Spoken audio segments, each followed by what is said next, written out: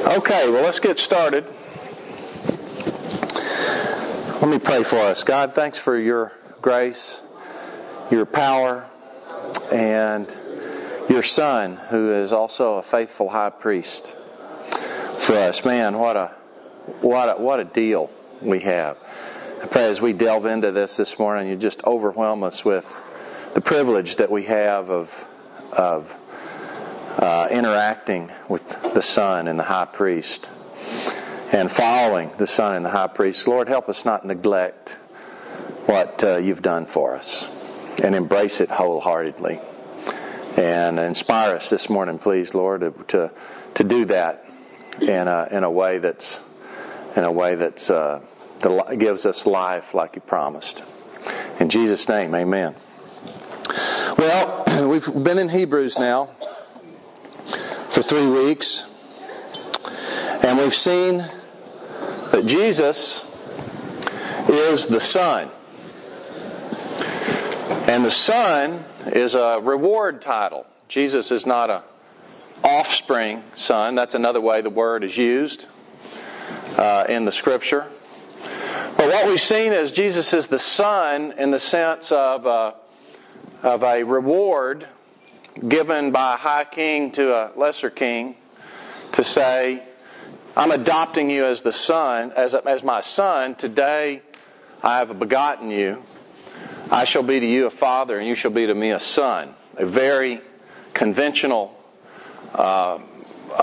ancient formula for a reward to a faithful servant, elevating them to a position of authority.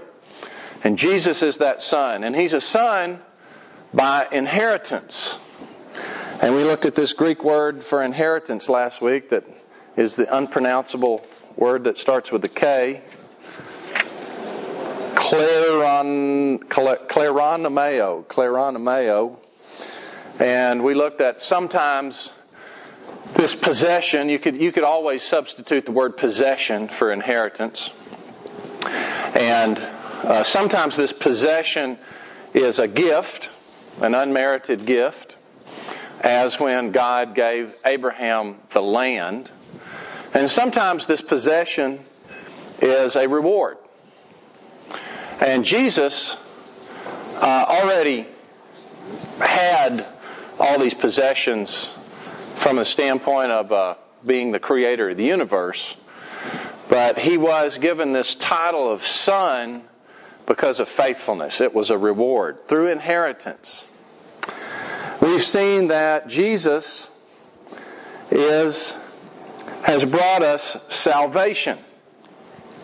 And the particular salvation in view in the book of Hebrews is the salvation from death, the salvation from the separation that we as humans have from creation.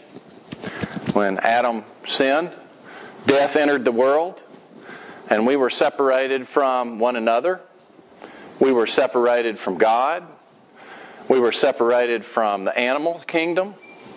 We were separated from our work, our relationships, marriage. Separation entered the world. And one of the things we were separated from is our calling. And we saw in Psalm 8, which is quoted extensively in Hebrews chapter 2, we saw in Psalm 8 that man was created a little lower than the angels, but crowned with glory and honor. And the glory and honor that man was crowned with was to rule the earth in perfect harmony with God and one another. But in chapter 2, verse 9, the understatement of the universe is stated. But verse 8. But now we do not yet see all things put under Him. Boy, is that ever the case. All of this harmony and all of this ruling that we're supposed to be doing is not happening. There are many futile attempts to make it happen, and have been all through history. Genghis Khan wanted to unite the world. The Pharaoh of Egypt wanted to unite the world. Hitler wanted to unite the world. The communists wanted to unite the world. The Romans wanted to unite the world. The Persian king wanted to unite the world. Alexander the Great wanted to unite the world. They didn't work out too well in any of those cases. Instead of perfect harmony, you got tyranny. And it's because we do not see this right now. It's not happening. But verse 9, but we see Jesus, who was made a little lower than the angels, became man, for the suffering of death, crowned with glory and honor. Jesus has received as a reward sonship, kingship of the world and the universe because He's tasted death for every man.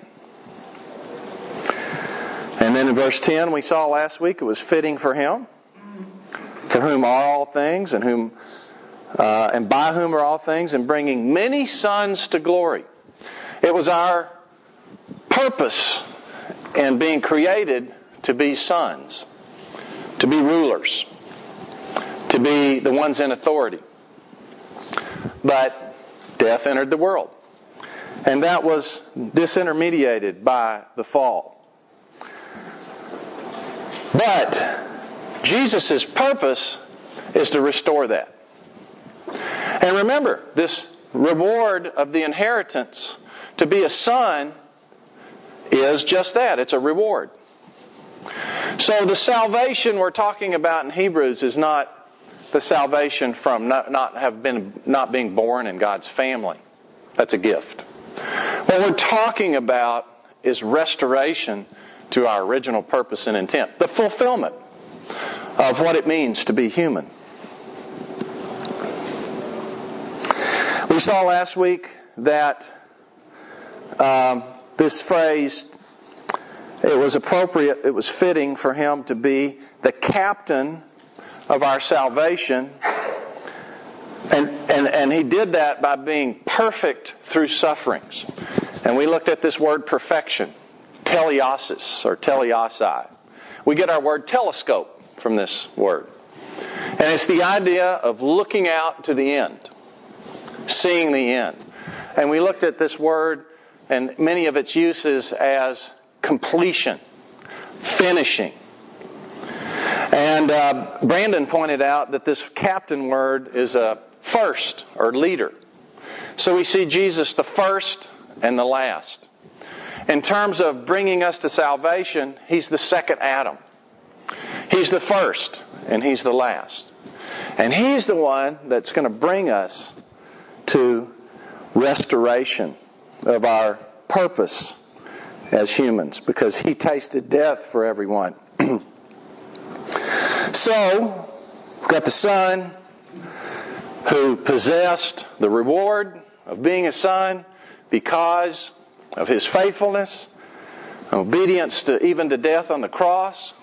Therefore, He's exalted above every name, set at the right hand of the Father, and He's inviting us to participate with Him. He wants to bring many sons to glory, but it's not going to happen if we neglect this salvation.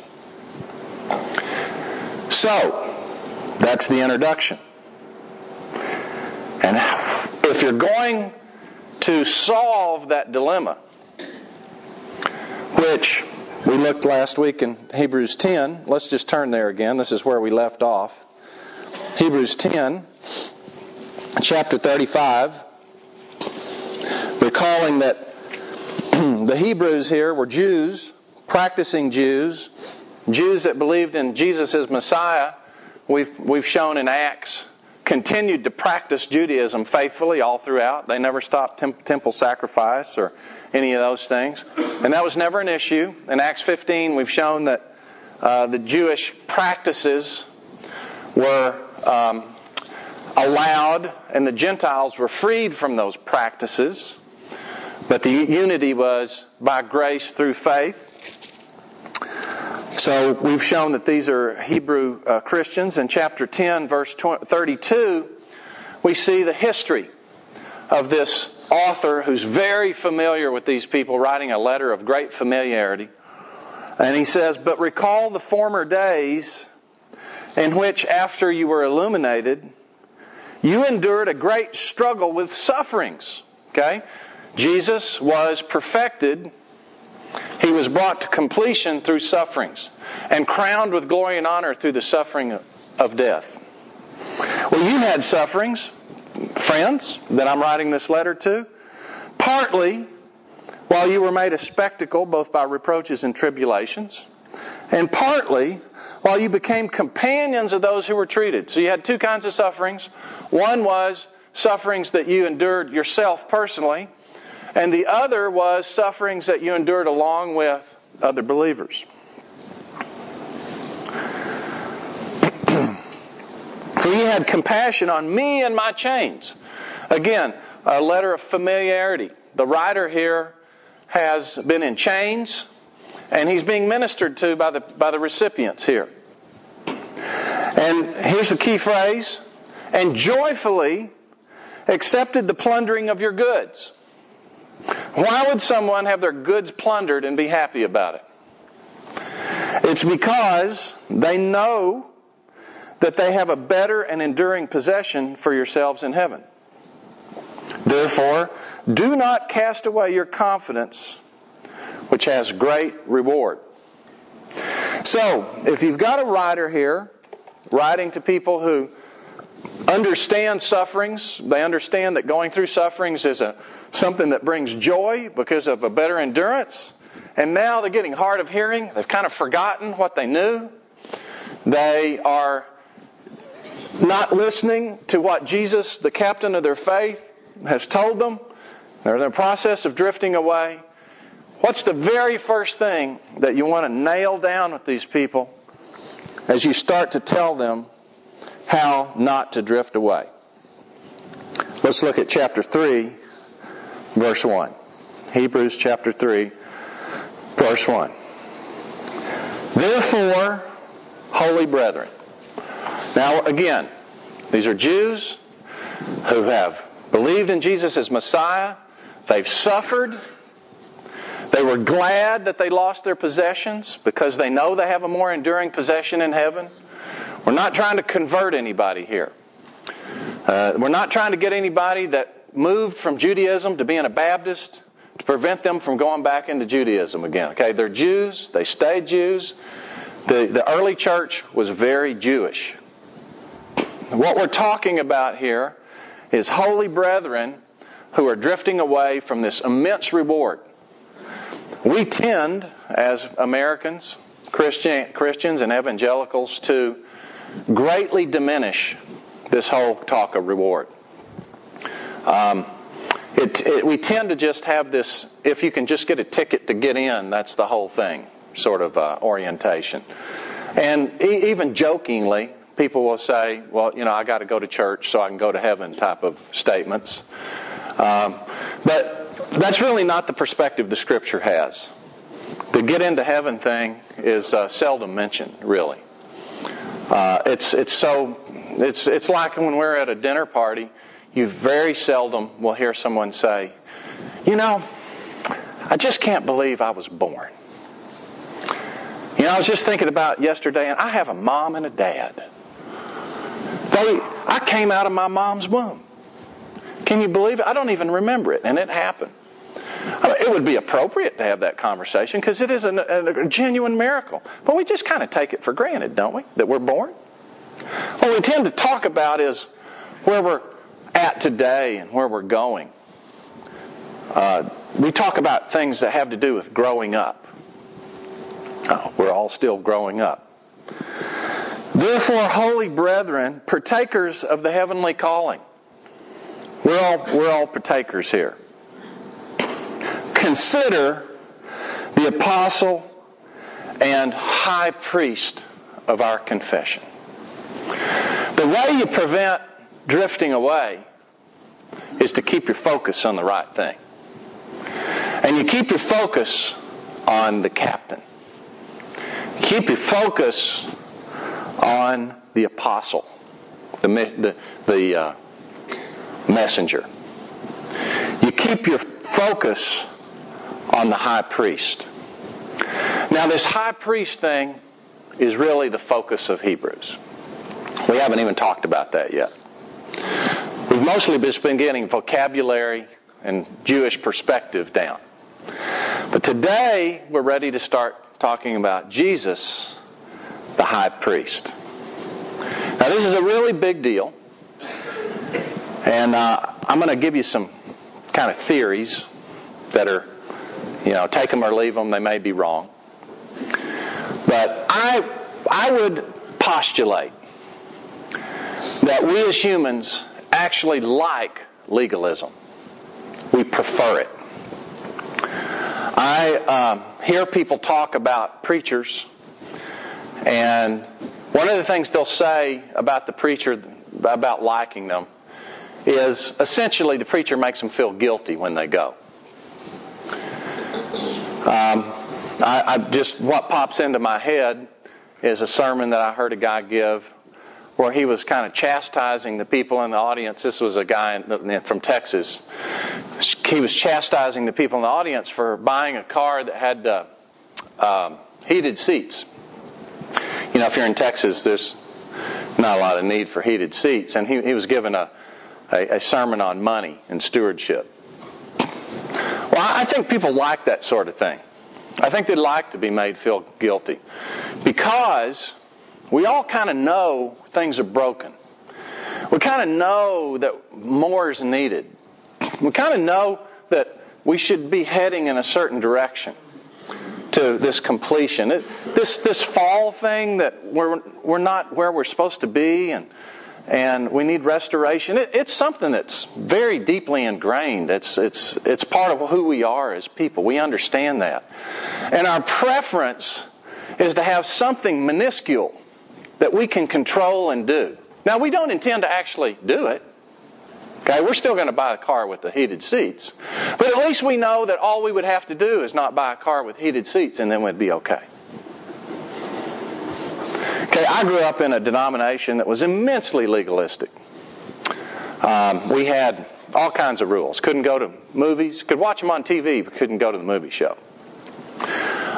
Couldn't wear makeup if you're a woman, or pants. If you're a male, you couldn't wear bell-bottom pants. More or less, you had to be 15 years out of fashion. It was kind of was the general principle. You, of course, couldn't say curse words or use tobacco, this sort of thing. And that was kind of a sign of whether you're really saved or not. It was kind of the way it was presented.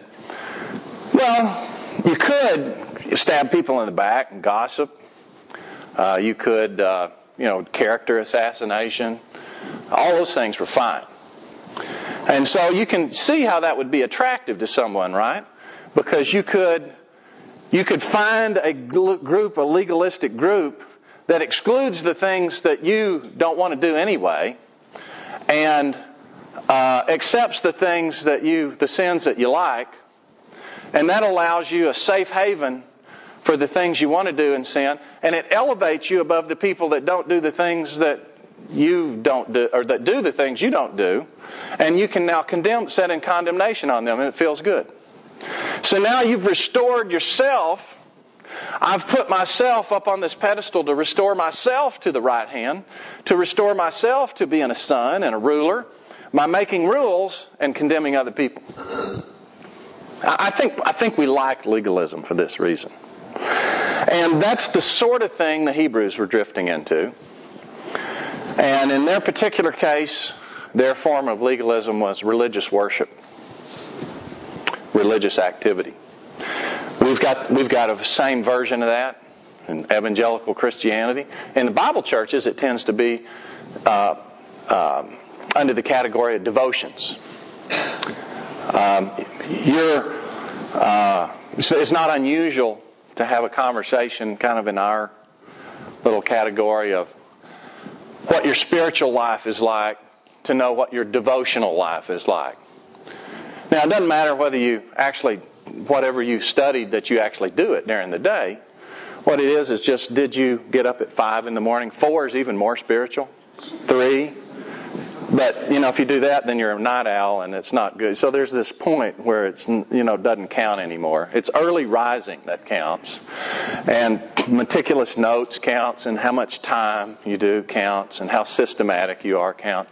As a matter of fact, just to be a fact finder, follow through type person is really spiritual. That's kind of what it boils down to. Well, of course, that's all kind of specious. But we prefer this because it's something we feel like we can control. And even if I don't do it, it's something I could do. Well, that's all blown out of the water here in Hebrews. That's actually neglecting our salvation. Because who's the Savior?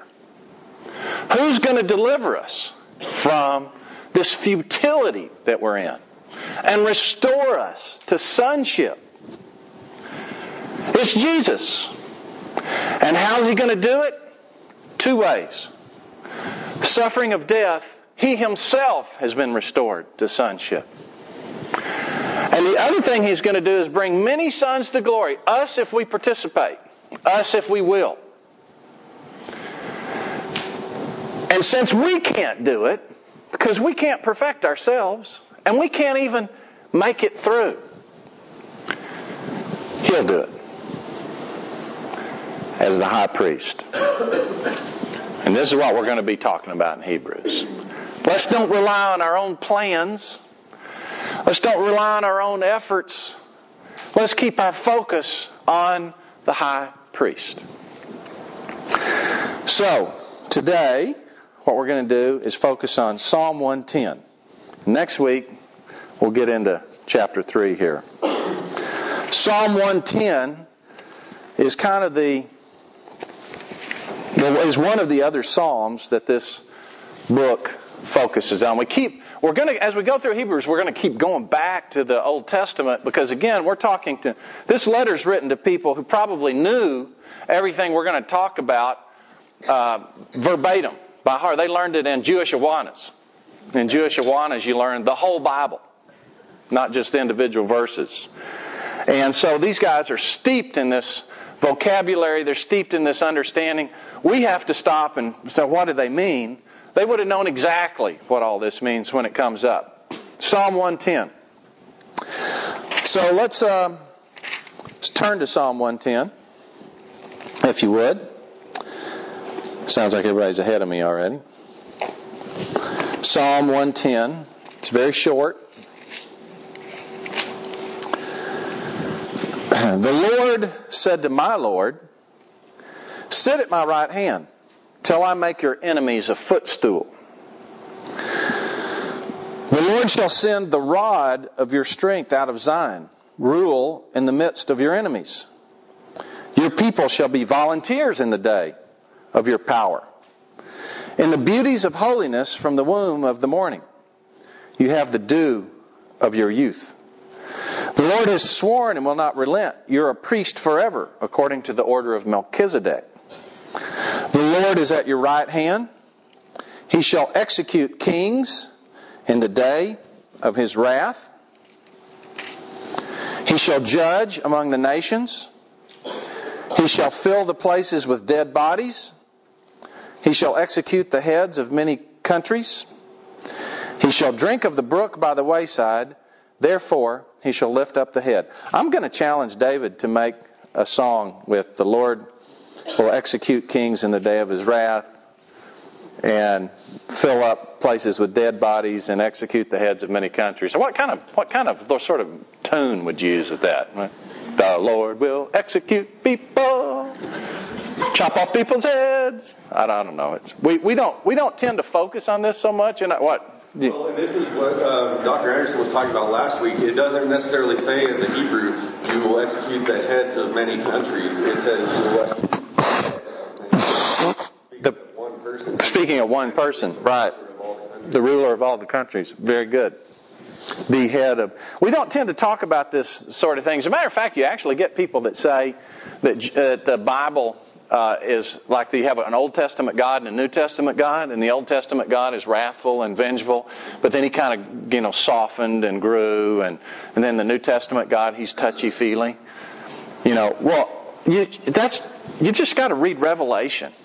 Jesus comes back again with a horse and a sword and a whole army and kills a bunch of people. Okay? And it's Joshua again. Joshua means Jesus. Okay? He's coming back again. And this is what is in front of us. Jesus as King. Well, let's look at this psalm for a minute. What you'll learn to see, once you learn this chiastic structure, you'll start seeing it everywhere. Now, a chiasm is something that has a mirror image. Okay, so it'll go A, B, C, D, D, C, B, A. So it'll have a point A, and the point A is repeated last in the poem. And then point B, second point, and then it'll be repeated next to last. Point C, third point, it'll be repeated third from last. Point D is repeated again immediately, and it's the main point of the chiasm. It's called chiasm because of an X. Okay, so it goes in and then out. X, chi is a letter X in Greek. We went to the, what's it called? Museum of the Book? Something like that? And what is it? Museum of the Scroll. Museum of the Scroll in Jerusalem. And we had started learning this chiasm stuff. And my wife come running to me and said, come look. So we went to this display, and there's this codex, I think they call it, which is a manuscript from about 1,000 years old. And they had it open to a page. I don't know. It was in the middle, so I presume it was Psalms. I can't read Hebrew, so I'm not sure what it was. And they had on this page was actually transcribed, and it looked like an X. So they had put the entire psalm was chiastic, and they had actually written it in such a way that it came to a point and then went back out again when they actually hand wrote it. It's a very, very common poetic form. The Sermon on the Mount the Beatitudes, is a chiastic structure. The Lord's Prayer, I think, is a chiastic structure. Matter of fact, once you start seeing this, it's pretty much everywhere. Okay, and it can be A, B, B, A, very short, or it can be A, B, C, D, E, F, G, H, I, J, K, L, M, N, O, P, Q, R, S, T, U, V, W, X, Y, Z, Z primes, and then whatever the alphabet is backwards. It can be short or long. Well, in this case, there's some debate about how the chiastic structure breaks down, but I'm going to tell you what Dr. Anderson says. I like his formulation. So 1 and 7 would be A and A.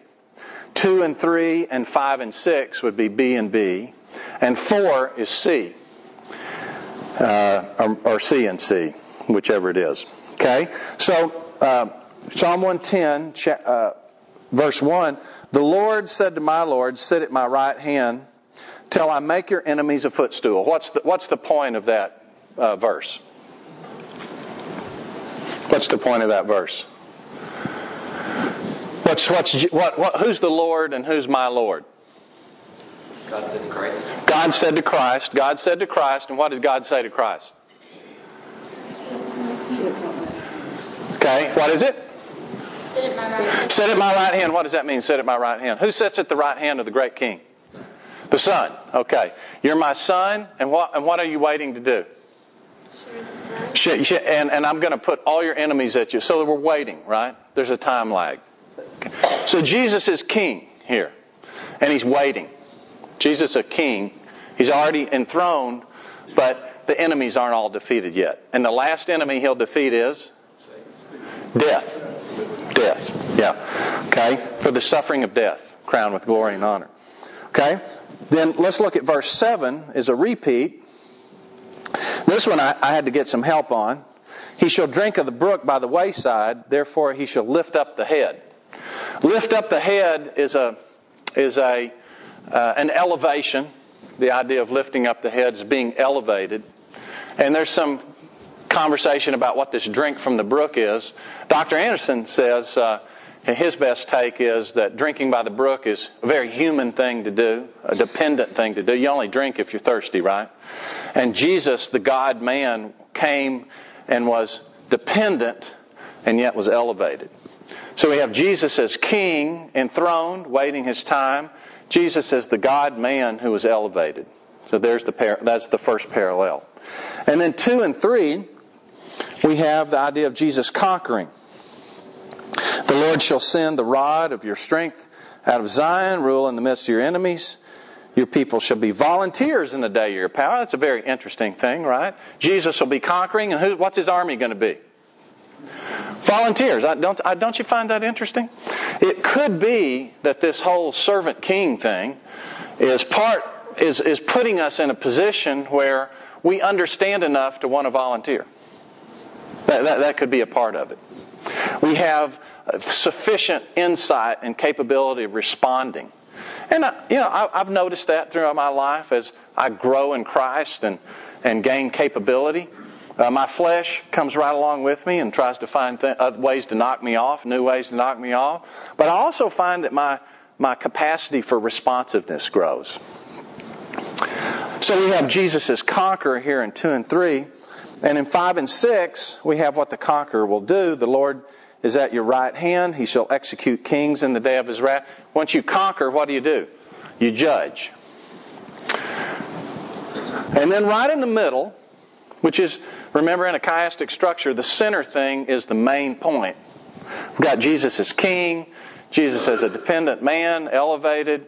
He conquers, he judges. All that has to do with sonship and ruling and taking the kingdom. And right in the middle, we have chapter 4. The Lord has sworn and will not relent. You're a priest forever according to the order of Melchizedek. And that whole framework becomes kind of the centerpiece of Hebrews. Now before we go and I show you all the incidences of Psalm 110 in Hebrews, I want to take a little bit of a interlude and I want to show you some incidences of Psalm 110 in the Gospels, because you're more familiar with this probably than you think. So let's look at Matthew chapter 22. Matthew chapter 22. You are a priest. Yeah, that refers to Christ, not David. That's Jesus. That's right. That's Jesus. And that'll be repeated often in Hebrews. Okay. Let's look at Matthew 22, verse 44. And what you'll remember is that Jesus used this psalm to stump people with. This was one of his main proof texts that he's the Messiah. Because remember, the Jews' rejection of Jesus was on the basis of what? That the Messiah had to be what? Son of David, not the Son of God. Son of David, not the Son of God. Okay, it had to be a man. Because there's only one God, right? And Jesus uses this to stump them. Let's look at 22:41. Let's start with 41. While the Pharisees were gathered together, Jesus asked them, saying, "What do you think about Christ? Whose son is he?" Now, we understand son, right? The Pharisees are probably thinking human father. Jesus is probably thinking otherwise. And they said, "The son of David." He said to them, "How then does David in the Spirit call him Lord?" Okay, you get that? Can you imagine calling your child God? Okay, Tom, can you imagine saying to David, "God, would you please do this for me?" David could imagine that. Yeah, David maybe. Okay. But, I mean, that's kind of goofy sounding, right? But he's saying, okay, then how does it David in the Spirit call him Lord, saying, "The Lord said to my Lord, sit at my right hand till I make your enemies a footstool." So if he's a human offspring of David, then how does he also God? That's the question to the Pharisees. And what do? What do they do in response to this dilemma? No one was able to answer him a word, and from that day on, they didn't question him anymore. They didn't change their mind. They didn't change their intent. They're still decided, we got to get rid of this guy. But instead of listening when they're challenged, instead of having the opportunity to change and follow the high priest, they followed their own plan. Yeah, Matt? I think it's also important to realize where it says, "The Lord said to my Lord." There's two different words in Hebrew there. It's actually Yahweh says to Adonai. sit at my right. Yahweh says to Adonai. Okay. So Yahweh, of course, is the eternal name of God, and then Adonai is what, like Sarah would even tell Abraham. Okay. You are my Lord. Right. Lord could be used in that way. So it just never was ever used as a son. Dad doesn't tell a son, you're my Lord. Okay. Yeah. So your point would be the Hebrews would understand completely what Jesus is saying here. Okay. Good. Well, let's go to Mark 12:36. Mark 12:36. I think this is a different episode, although I'm not sure. Starting 35, Jesus answered and said, while he taught in the temple. This sounds like a different geographic location, although it could be the same thing. My guess is that the disciples heard this many, many times, not just once or twice. My guess is they heard this same basic argument over and over and over again. So he says, while he taught in the temple, how is it that the scribes say that the Christ is the son of David? For David himself says by the Holy Spirit, the Lord said to my Lord, sit at my right hand till I make your enemies your footstool. Therefore David calls him Lord. How then is he son? Well, the answer is he's not just human offspring. He is the king. He's elevated as God. Now, interesting here, isn't it, that Jesus doesn't ever seem to give the answer. He asks the question. He's wanting people to respond to him. And the common people heard him gladly. That's really an awesome thing to hear. Luke 20:42. Luke 20:42. It tends to be us uppity people that have our own theories. Luke 20:42. Starting 41, and he said to them, how can they say that the Christ is the son of David? Now David himself says in the book of Psalms, the Lord said to my Lord, sit at my right hand till I make your enemies a footstool. Therefore David calls him Lord. How is he then his son?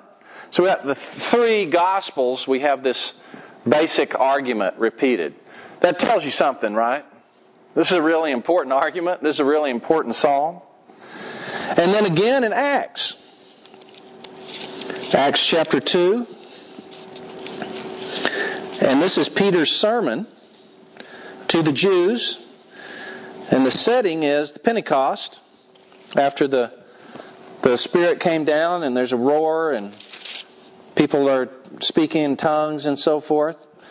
We can start in chapter 2, verse 14. But Peter, standing up with the 11, raised his voice and said to them, men of Judea and all who dwell in Jerusalem.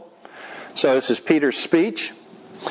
And if we skip down then to 34, he says, for David did not ascend into the heavens, but he says himself, the Lord said to my Lord, sit at my right hand till I make your enemies a footstool. And his point here is that this one's still living and David is dead. Okay, this one's still living. He's risen. And this is the Messiah, and this is who you need to believe in. Psalm 110, a really pivotal psalm. Well, let's look at Psalm 110 in Hebrews. And first, let's just look at the either quotes of Psalm 110 in Hebrews, or let's look at the instances where it is alluded to. Verse 1 shows up 4 different places in Hebrews. Verse 1 of Psalm 110. First we have chapter 1 verse 3. Chapter 1 verse 3.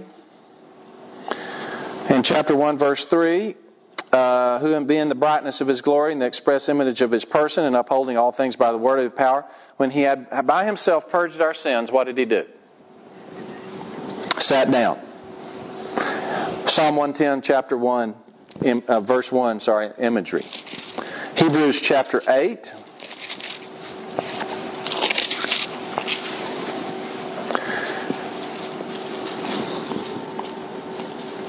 Verse 1. Now this is the main point of the things we're saying. We have such a high priest who is seated at the right hand of the throne of the majesty in heavens. Okay?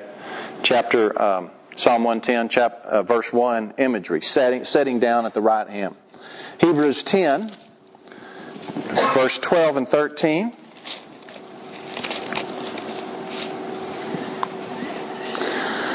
But this man, after he had offered one sacrifice of sins forever, what did he do? Sat down at the right hand of God. From that time waiting till his enemies are made a footstool. That's Psalm 110, chapter 1. And finally, 12:2. Looking unto Jesus, the author and finisher of our faith, who for the joy set before him endured the cross, despising the shame, and sat down at the right hand of the Father. See, this goes all the way through the book of Hebrews.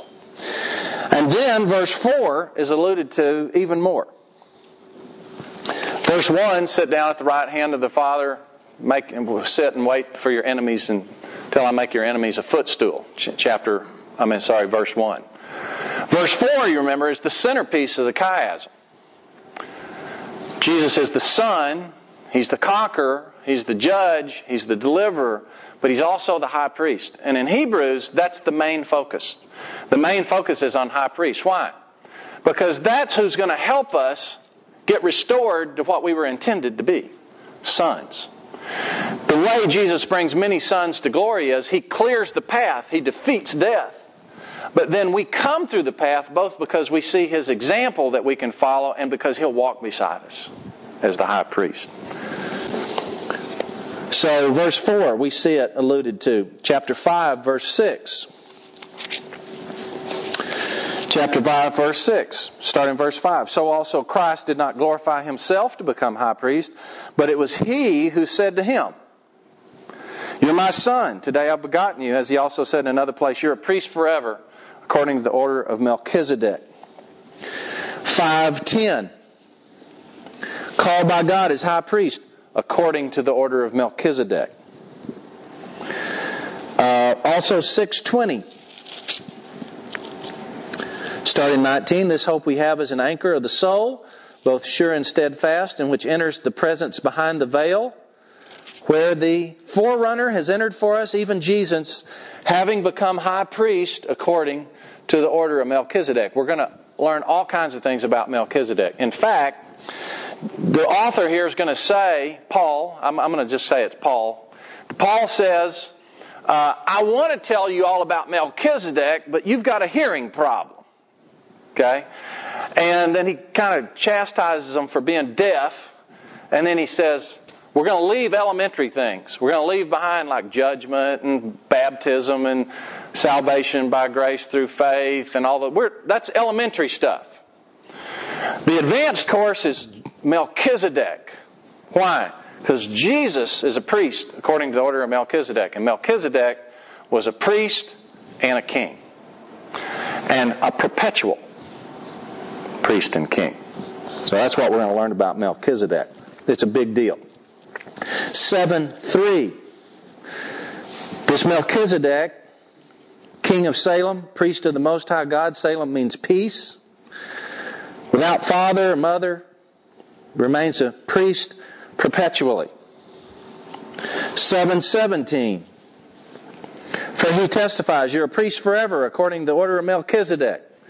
7:21.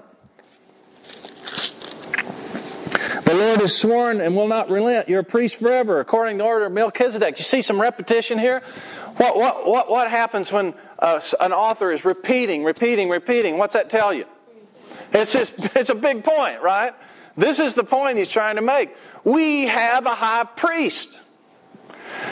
Don't put your confidence in religious practice. Don't put your confidence in self-reformation. Don't put your confidence in legalism, which is another form of self-reformation, justification. Don't put your confidence in that. That throws you off track. That's not the path Jesus paved for us.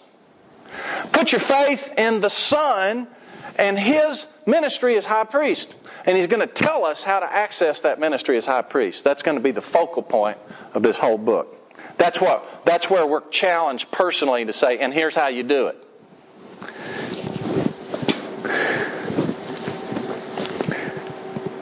Jesus is a priest according to the order of Melchizedek, high priest. How do we access it? Well, we're going to go into this in great detail. But the way we access it is by accessing it. And it's available to us by just asking. He says, approach boldly the throne of grace to find help in time of need. But what do we need help for? Now, we tend to approach the throne boldly to find help to make our circumstances what we want them to be, don't we? Or to make pain go away. And that's fine. But that's not where Hebrews is going to take us. The real help we need is to have our consciences cleared by the blood of Jesus so that we can be ready to do the works that He prepared beforehand. That's the real need. Why? Well, that's how we get restored to what God intended us to be. To bring many sons to glory. We all have deeply embedded in us the desire to be a hero. The desire to be president. The desire to be a princess. The desire to do something great. All of us have had that squashed in various ways by the realities of life. But that's a false squashing. Because God placed that desire within us because He wants to fulfill it. And our problem is our definition of greatness. Greatness in the eyes of the world is actually not greatness at all. The ruler of this world right now is still Satan. Satan's idea of greatness is to elevate himself above God. When we do legalism, when we do various forms of self-justification, including religious activities, we elevate ourselves. That's actually lowering ourselves. But when we do the works that God prepared beforehand, when we follow the path that Jesus followed, who for the suffering of death endured the cross in obedience to His Father, when we follow this path of obedience, He's promised us that He'll restore us to all these deep desires being fulfilled in reality, but way beyond anything we could ever imagine as children. And what's standing in our way is sin. And what we need is a clear conscience. And it's available. What we need is help. And it's available. And the reason it's available is because Jesus tore the veil. And that was His own body. And made the access to the Holy of Holies available to us right now. And we can approach. What a spectacular message. We're going to hear repetition, repetition, repetition, repetition, repetition, repetition. Why are we going to hear repetition? It's important. Why else are we going to hear repetition? We're dense. We're hard of hearing. Okay? It's hard. It's easy. Okay? It's easy stuff, but it's hard. It's hard because we're fallen. And we want to pick ourselves up by the bootstraps. And we want to elevate ourselves. We want to lower the high priest down to our level. And we much prefer a human high priest that can do a sacrifice and rely on that. Well, there's nothing wrong with that if it's a symbol that takes us to the real thing. Okay? There's nothing wrong with Bible study. We're doing Bible study right now. If it's a means to get to the real thing. But it's not an end unto itself. This word is not a gold ephod that we're supposed to worship. It's a means to an end. And we're going to hear all this repetition because God wants us to be restored. And Jesus wants to bring many sons to glory. He wants a big party. He wants His coronation. He wants to go up on the stage, and then He wants to say, "Oh, you guys come up with me." and have myriads and multitudes up there with Him. That's what He wants. And He's paved the way. And He's ascended to the office that will make it happen. High priest.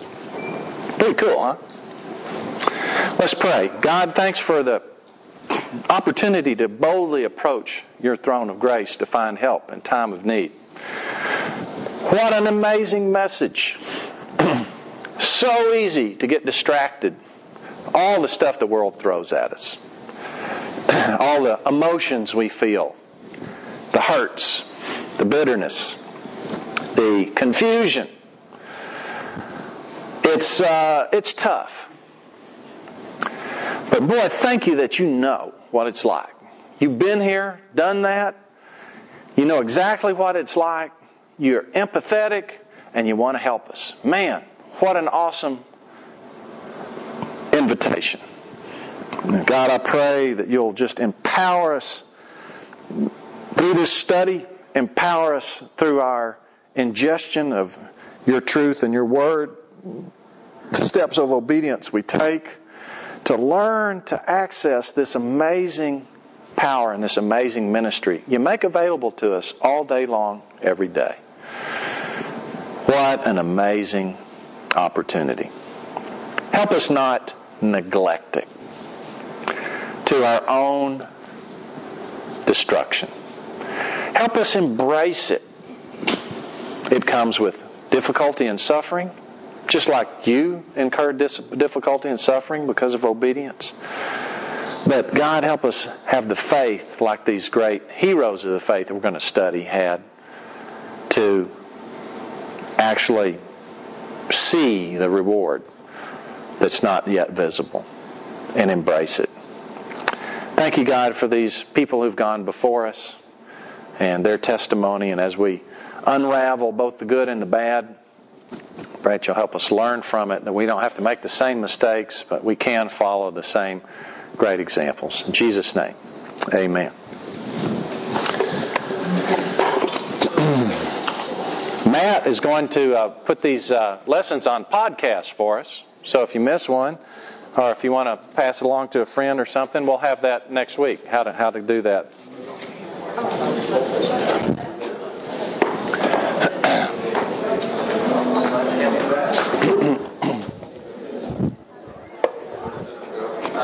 Just right beside that. Okay. And I'll take that from you. Thank you. One thing that. Thank you. One thing that. Thank you. One thing that. Thank you. One thing that. Thank you. One thing that. Thank you. One thing.